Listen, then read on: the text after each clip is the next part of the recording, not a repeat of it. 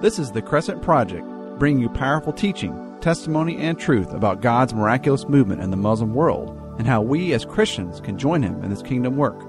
I'm Matt Bonner, and I serve as the Communications Director for Crescent Project, a national Christian ministry focused on equipping the church to share the gospel with Muslims. You can find us online at crescentproject.org. Send us your feedback or questions to be answered on the program via email to radio@crescentproject.org. Welcome back to Crescent Project Radio. We've got a special show in store for you today as we hear from some friends who are going to share an incredible opportunity, an outreach opportunity that frankly might sound too good to be true on the outset.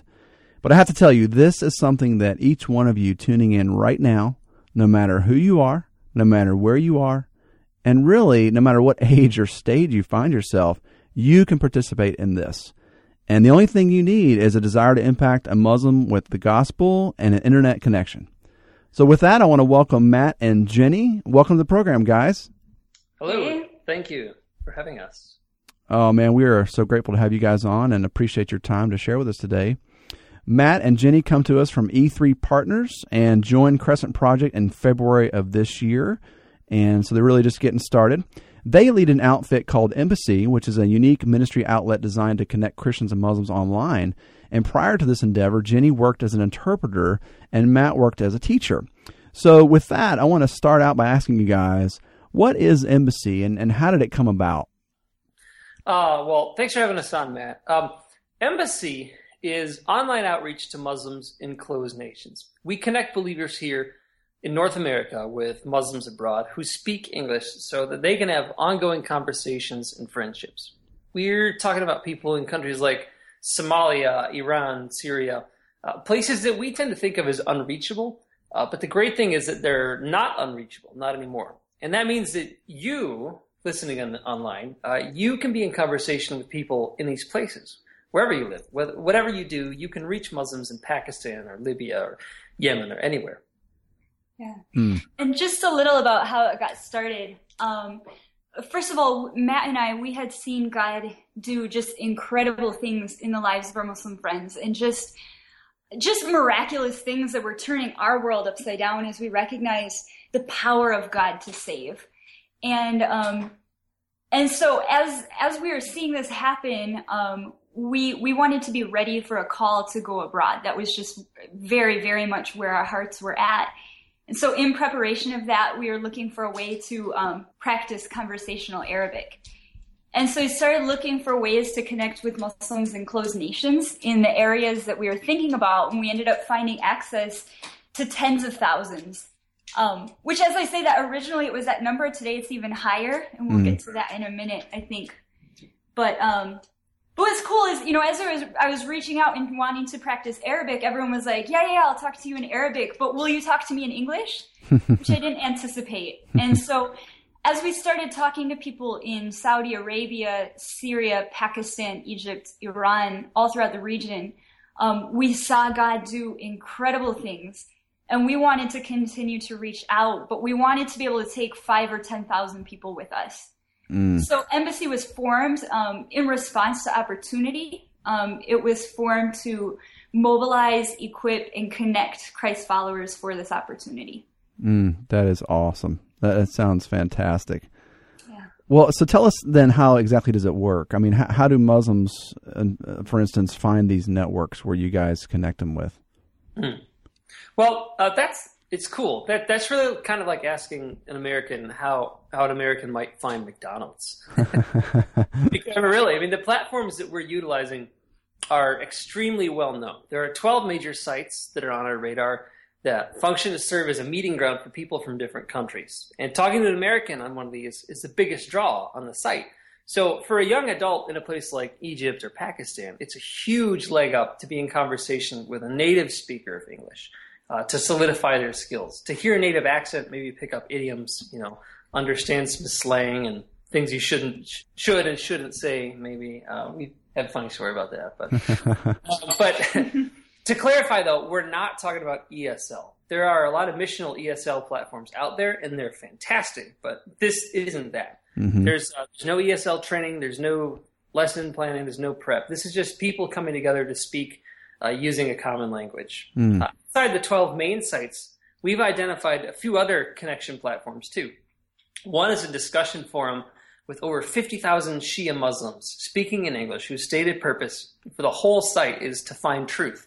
And they welcome people of all religions, so it's not a big deal for a Christian to join and just say, I'm a believer, and I'd love to talk to you guys about what I think is true. And lastly, we've also found ways to engage with people from specific unengaged people groups over the internet. So if you look at the Joshua Project and you look up a given unengaged people group, it's very possible to find someone from that group and connect with them. So the big question really isn't how do the Muslims find the network, it's how do we find them? And Embassy is here exactly because we want to help people find them to that opportunity. That's amazing. I mean, I find that astonishing too, because I think that most Americans would probably have the same reaction and say, "Wow, they have these networks already set up, and they're there, and they're ready to be connected to." That's just that's amazing. Yeah. Do you have any sense about how long they've been? It's been like that. I mean, has it been mostly kind of a more recent endeavor with the advance of digital, communications and internet stuff? Or I'm assuming that's the case. Yeah, I think so. I think when I was in high school, this definitely, we had the internet, but we didn't have the development in social media, and just the interconnectivity that we have today is so different from back then. So I think it's a new opportunity, something that was definitely not possible not that long ago, and now it's very easy. Man, that's awesome. Now, how many Muslims would you say are, right now ready and wanting to connect? How many are there? Well, many. There are so many. I just mentioned the one site that has 50,000 Muslims on it. We ran some numbers and we found out that there are, on another site, we found another site that has another 50,000 at least. So, conservatively, out of these two sites, we're talking about 100,000 people. And that's kind of when we quit counting, because until we can raise 100,000 volunteers, we don't need to worry about, how many are left to reach. But the bottom line is there's a huge, huge need. We find more connection platforms all the time. And, 29% of humanity uses social media. So we really shouldn't be surprised that those numbers they're going to be enormous. Exactly. Well, that's incredible. And that is a huge field to go after and to be really engaging. Well, that's phenomenal. Yeah. Now, how many of these would you say then are from closed countries where there's little chance to hear the gospel? For that, we would say virtually 100%. Wow. And to kind of, look at that in more detail. There's a couple of lenses that we want to just explain here. The first would be countries that have government restrictions. And these would be, the most obvious would be countries with apostasy laws. That means that Muslims, it's illegal for them to convert and follow Jesus. And a lot of these countries have the death penalty for that. So countries with apostasy laws, there are 15. These include places like Saudi Arabia, Qatar, Afghanistan, nations like that. We also have countries with blasphemy laws. So you talk about countries like Morocco that has Article 18 ensures freedom of religion, and they love to talk about that, are really open about the fact that they have freedom of religion. But they have these blasphemy laws that mean that if there is an offense that in some way they feel is insulting to Islam, that there are legal implications for that. So that includes countries like Pakistan. Actually, Pakistan and Egypt carry the death sentence for blasphemy laws. This includes places like Jordan, Bangladesh, places that we would typically consider to be a little more progressive. And then we have the proselytizing laws, which are basically I don't know why we continue to use the word proselytizing, because it's basically evangelism laws. It's saying yes, you can follow Jesus, but you can't do anything he says. Because if you can't share the gospel, you're not following Jesus. And so overall, nearly every single Islamic country has restrictions with heavy, heavy consequences. That also includes Muslim majority nations that are secular in nature, that don't have Sharia law, but they have extremely repressive practices. And that would be the countries that we kind of call the stands, like Uzbekistan, Kazakhstan, Turkmenistan, that entire area that would fit under that government restriction category also. But the second lens to kind of consider would be the social restrictions, which at first can sound a lot less than government restrictions, but really it's a very severe reality. And what we mean by that is that in Islam, the Ummah, or the Muslim community, is responsible for maintaining Islamic law. And that means that, so what we're talking about here is honor killings. A country like Jordan, which is by no means fundamentalist, they're not extremists, they're considered like a tourist destination out of the Middle Eastern countries. They have the highest number of honor killings in the world. Oh, man. It's places like Sudan. I remember Miriam Ibrahim made the news a couple of years ago. She was the pregnant woman who was on death row for her faith in Christ. And I remember the government, this barely was a blip on the radar, and it frustrated me. But the government made a comment that her family should have taken care of this. They were saying, like, why did this even reach a government level? Like, we don't want to dirty our hands. Her family should have been the ones. And kind of that reality, when you look at it, that is spread throughout the Islamic world. It's very, very real.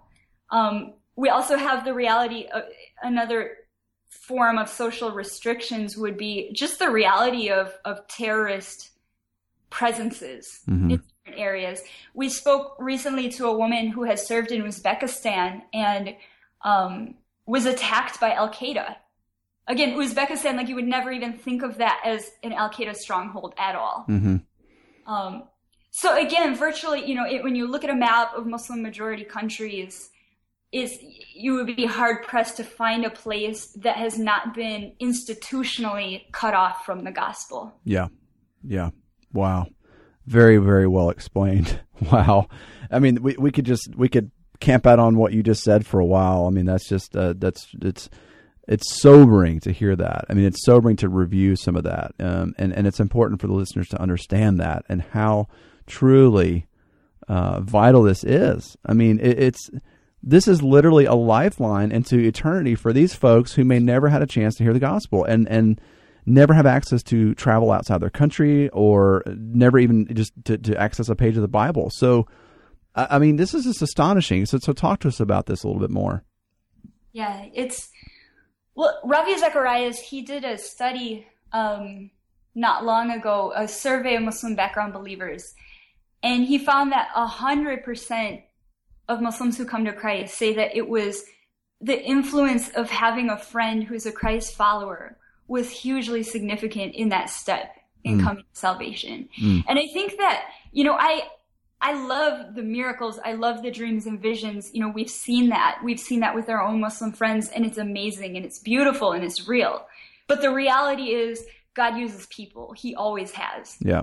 And even with the people who are having dreams and visions, they are not coming to faith separate from somebody explaining the gospel and explaining what that means.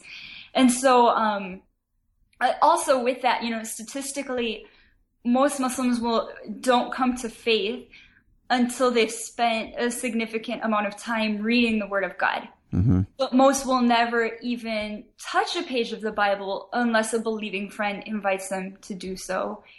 And I don't know, a friend of mine was sharing with us just last night. She had a dream that I think is just a very real view of what's happening right now. She had a dream where she was in an Islamic country and she saw a house that was on fire. And she said in this dream, this house was filled with men, women, children. They were all Muslim and they were dying. And she said that the flames were just engulfing this house and people were standing around outside feeling just paralyzed. Like, what do we do? How can we help them? And she said that in this dream, she suddenly heard them start to cry out from inside that house, Jesus, Jesus, Jesus. And she said for her, it was just this reality that, like, when push comes to shove, people know that Jesus is the only name under heaven by which they can be saved. But they need to hear that. They need to hear that name. They need to hear that message. Gosh. That's powerful. Wow. Incredible. That's a wake-up call right there. I mean, absolutely. Gosh. Well, why would you say then? I mean, I was stunned by the number of people on these networks. I mean, why are so many Muslims looking for American friends to connect with online, do you think? I mean, I know you mentioned the ESL is learning English is a big reason, but why American friends in particular? Let me tell you a story. A few years ago, I was in Egypt on a short-term trip, and me and one of the other Americans on the team, we were walking through a village with some local believers, and we were just walking down the street, and people would just come out of their house. They'd see us passing by, and they'd come out on their porch, and they'd call to us to come over, and they'd invite us inside. They'd say, "Come, I give you Twinkies. I have Sprite. Come to my home." Because they're so hospitable. Yeah. And so they just love to have us in. And for one example specifically, we were walking down the street, and this man came out. He was very old, hunched over man. He had kind of a messed up eye, and I mentioned that only because it's significant later on. But he came out, and he kind of held his walking stick up in the air like a wizard, and he shouted it's Arabic, so my translator translated it, but he shouted, "Come, please come!" He just demanded that we come in. So wow, we went into his house, and turned out he was 101 years old, and he had survived an attempt on his life back in the 70s, where he was shot twice, once in the face and once in the stomach. And he was very excited about the fact that he was still strong, and everything he said, he would get up out of his chair. He didn't talk. He proclaimed, and he would stand up out of his chair and hold his walking stick in the air and shout at the top of his lungs whatever he had to say. And we asked him what was his secret to living so long, 101 years old. And he stood up, and in Arabic he shouted, "Butter and meat!" And so I'm taking that to heart. I'm eating the butter and meat. But anyway, he invited us into his home, and we were able to share the gospel with him. And this guy had never heard it before. And he and several members of his family came to Christ that day. Oh, praise God. They were ready. And he had just been clutching on to life for 101 years, I think, because he had no certainty of what was coming next. And you get to see the peace just wash over his face, as he came to understand who Jesus was and that he's a savior, And I think what's so telling about that experience is just that something about Americans is very novel. The Egyptian believers we were walking with, they didn't get those invitations. We weren't invited into those homes because of them. It was because people could see we were Americans, and they're like, "Wow, I want to have this person into my home. I want to get to know them. I want to talk with them and host them." And we saw physical doors open up simply because of where we were from. Mm-hmm. Even in countries where there are Christian communities like Egypt, Muslims don't associate with the Christians, so it just doesn't happen. And the same thing that we saw happen there in Egypt, it happens online. Physical doors open when you're there, and virtual doors open online. Yeah. Our Tom Doyle, who's the author of Killing Christians and Dreams and Visions, he makes a comment that I love. He said that we're called to be fishers of men, and Americans make really great bait. And we've just found that to be true. And with that, as much as it's real that we have unearned favor in their eyes just by merit of being an American, we've also found that the inverse is also true. Mm-hmm. We found a couple of times that because some countries, mosques really talk about Americans very much like we're pariahs. Mm-hmm.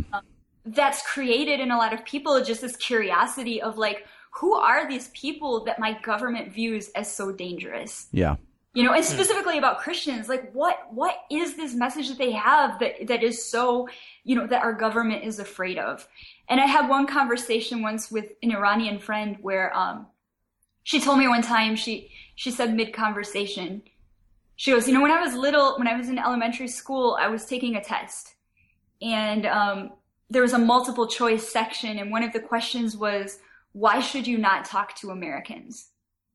And she said, I took this test. She goes, and this was, 15 years ago or something like that. And she goes, but today I know the answer, having talked to you. And I said, well, what is it? And she goes, the answer is there is no reason.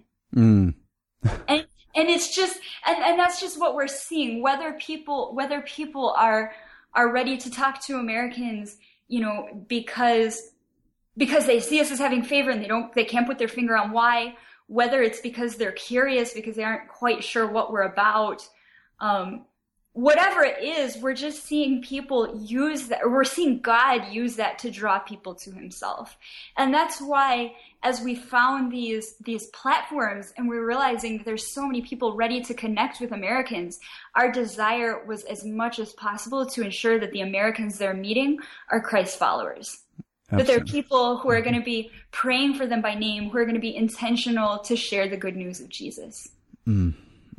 Incredible. That is absolutely exciting to hear. And really, that you're right, that does make sense about why they would be curious, and regardless of whether they're getting negative information or just the aura of TV or movies or whatever. But that's fascinating. And I love Tom's quote. That's perfect. Yeah.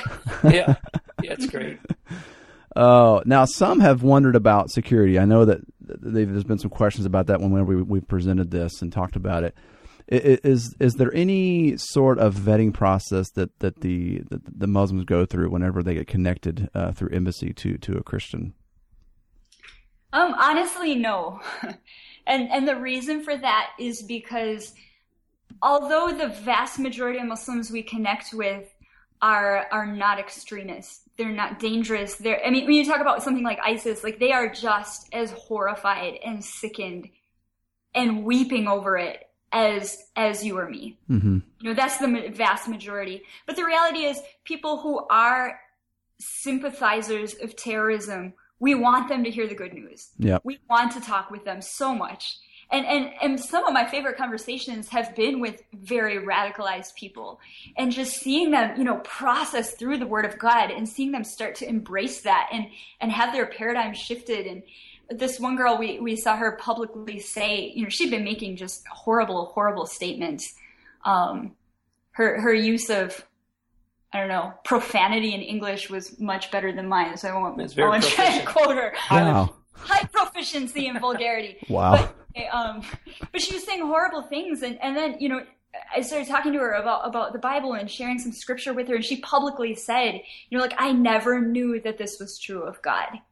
And she started just to take that in and to kind of struggle with the dissonance between what she thought she believed and what her spirit was showing her was true of God. Mm-hmm. We love moments like that.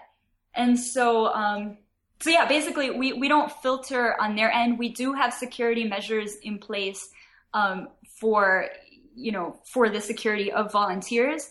Again, it's really our risk here is virtually non-existent. Mm-hmm. But biblically, obviously it does say be innocent as doves, but shrewd as snakes. Mm-hmm. And we take that very, very seriously. And so we've consulted about security matters, not only for volunteers on this side, but also for Muslims who do take those beginning steps towards Christ. We want to ensure that security measures are in place for their own safety as well. Absolutely. Well, that's a great answer. It really is. Yeah. I can add one other thing there also. Yeah. The other thing that we've seen is that, like I mentioned before, there are so many institutional barriers. There's such a reality of fear. It's just heavy. It's thick. Yeah. For Muslims who, whether they're feeling God just pull on them to know Christ, whatever that is, there's a lot of fear they have to deal with. And what we've seen and what they've told us is that the internet is a really, really safe place for them to take those initial steps. Mm. And so that's another, it's a way that we can, until a person is ready to count the costs and to accept what that might mean to follow Jesus, this is a really, somewhat anonymous way for them to start to understand, what would it even mean to follow Jesus? Who is he? What is this message? Right. That's exactly right. Wow. And I find it fascinating, too, to think about this as you're talking about the fear, is that, we have a common enemy. all those who are we're all made in the image of God, and we all have the common enemy is Satan. And so I think it's interesting and important to remember that, Satan is using fear to block both sides, to block Americans, or Christians rather, and Muslims. He's using fear to prevent both of them from interacting and connecting. And I just think that's important to remember that we both have fear in different ways, and we fear different things. But that's truly the major obstacle that we've got to overcome for sure. Mm-hmm. Wow. Well, I'll tell you what. Let's do, guys. Let's wrap this first segment up. I'm loving this conversation, but we need to wrap up, and then we'll come back and do another segment, and we'll get into some testimonies. We'll talk about some of the experiences you guys have had, and we'll walk through the steps of how people can get involved and what training is involved for them, and just how they can go and be involved. So let's wrap this first segment, and I'll close this in prayer, and then we'll continue. Okay. Lord, thank you so much for Matt and Jenny and Embassy that they've established, and this amazing opportunity, Lord, to connect with Muslims in closed countries. We're grateful for those who are already being impacted by the gospel, and we're just amazed at the opportunity you've given to connect with them online. And we just pray that you would bless this ministry and this portal and this format to bring much fruit for the kingdom, Lord, and the Muslim world. And we just pray that you would bring many people to be involved in this, many more volunteers, Lord. The need is great. And God, we just pray that many would be inspired and motivated to want to be involved in this ministry with Embassy. And then we pray a blessing on that. In the Lord's name we pray. Amen. Amen. And once again, this is the Crescent Project, bringing you powerful teaching, testimony, and truth about God's miraculous movement in the Muslim world and how we as Christians can join Him in this kingdom work. I'm Matt Bonner, and I serve as the Communications Director for Crescent Project, a national Christian ministry focused on equipping the church to share the gospel with Muslims. We believe we have a hope worth sharing. You can find us online at crescentproject.org. Send us your feedback or questions to be answered on the program via email to radio@crescentproject.org. We hope you join us again next time on the Crescent Project.